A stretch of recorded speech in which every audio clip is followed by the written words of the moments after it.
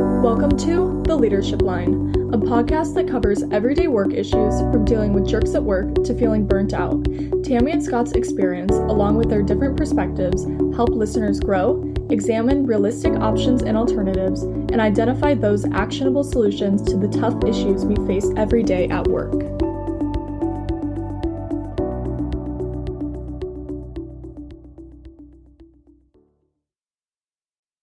Hello, Tammy and Scott. Good evening, Carmen. Good evening. Oh my goodness. Listeners, Dracula. if you could see Tammy and Scott, they're both each sitting in sort of a dark room with just a light shining at their face. And it's a little disturbing, to be frank. That's what happens when you are in hotel rooms and we don't have good lighting and we are doing Zoom calls. And so it is really like good lighting is important. True. So, Carmen, what is on the agenda tonight? What are we talking about? You may remember that last week we kicked off a series called Jerks at Work. Love that. So this week, I would like to talk about the people at work who come to you as a leader really want to point fingers at other people. I'm going to call them Tattletale Tashas and Timothys. The people who think you really need to know what's going on with somebody else in the organization.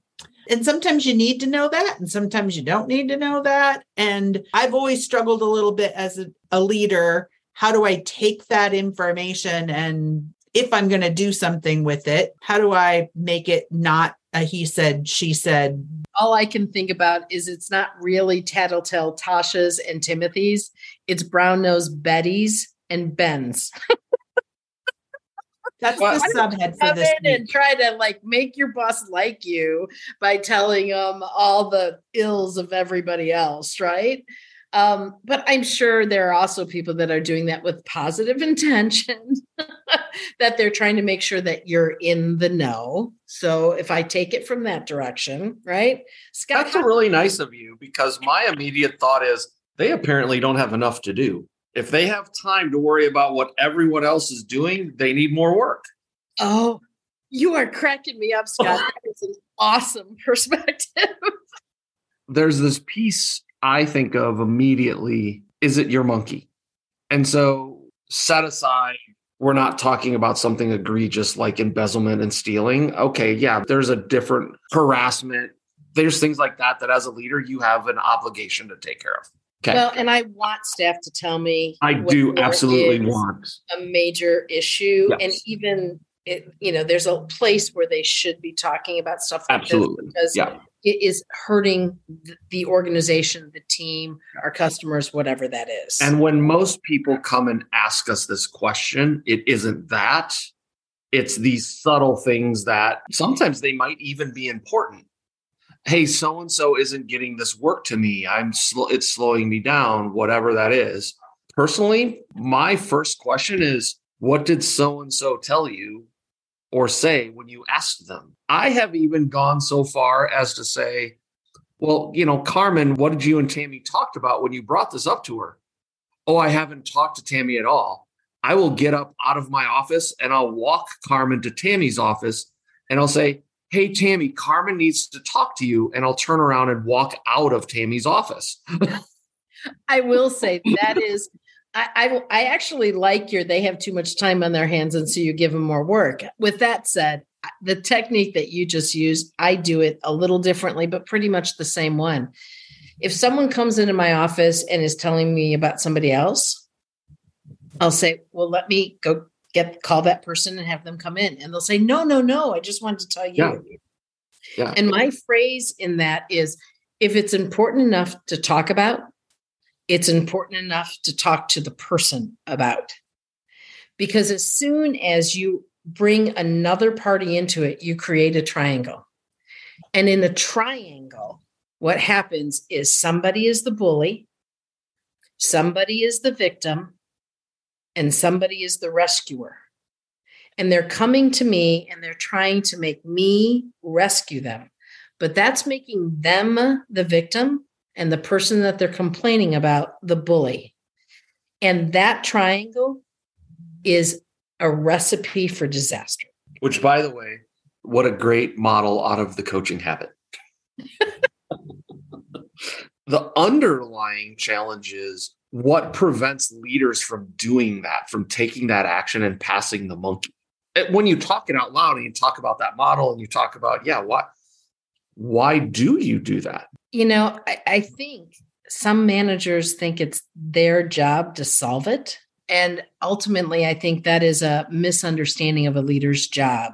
Because when you solve everybody else's problems, they're not learning how to solve their own problems, and you disable them. But there's another kind of leader that's worse than that. And that's the leader who says, I actually am the knight in shining white armor. Yes. And I can fix all things. And look at me and the fact that I can manage this for them. I have been that leader. I own that. I think we all have, Carmen, at some point. Carmen, how come? Like, what was going through your head at that time? Because as a leader, I think that I add value by solving problems for people. If you bring me a problem, it must be mine to solve. Wow. Tell me why that's effed up. But we only have 5 minutes. Because we said so. Next. Yeah.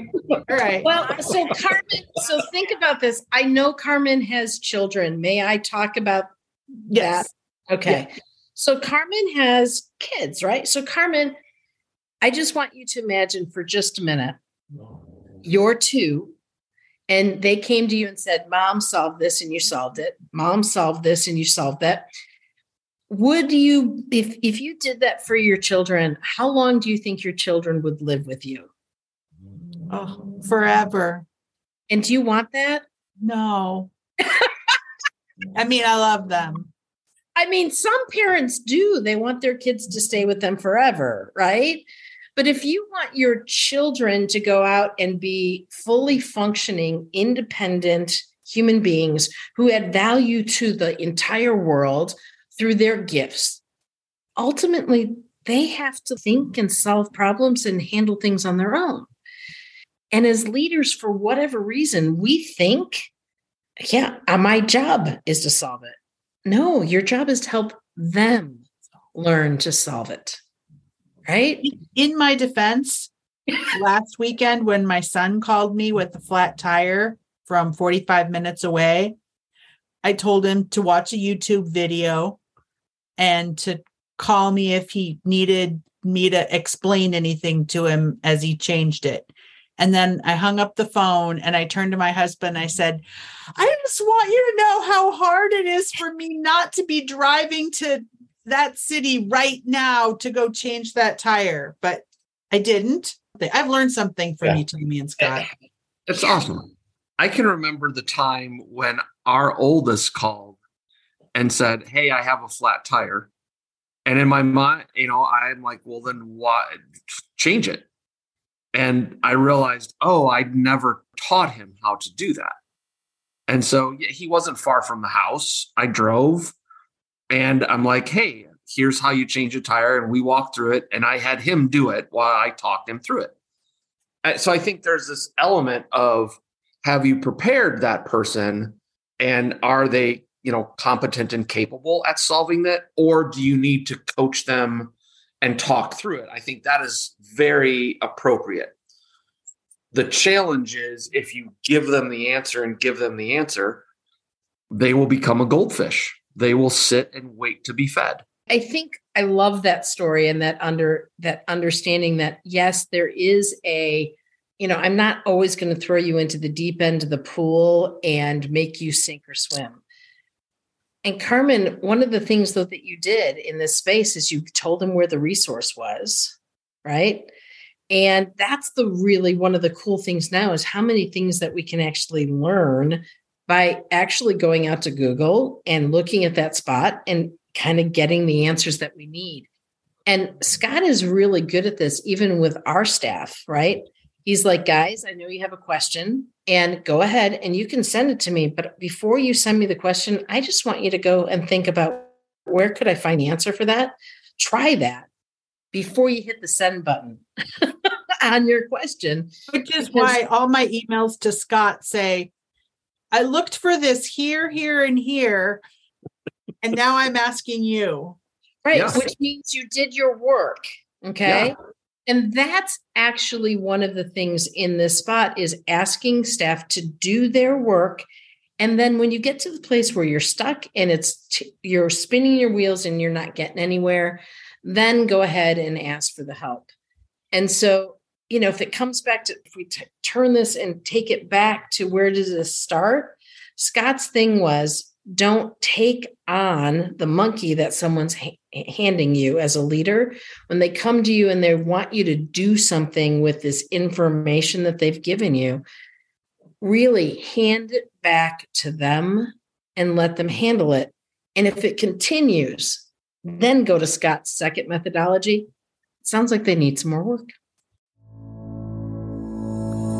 And that wraps up this week's episode of The Leadership Line. As always, feel free to reach out to us in the emails provided in this podcast description box, and be sure to check out our upcoming episodes always announced on LinkedIn. Thanks for tuning in, and we'll see you next week.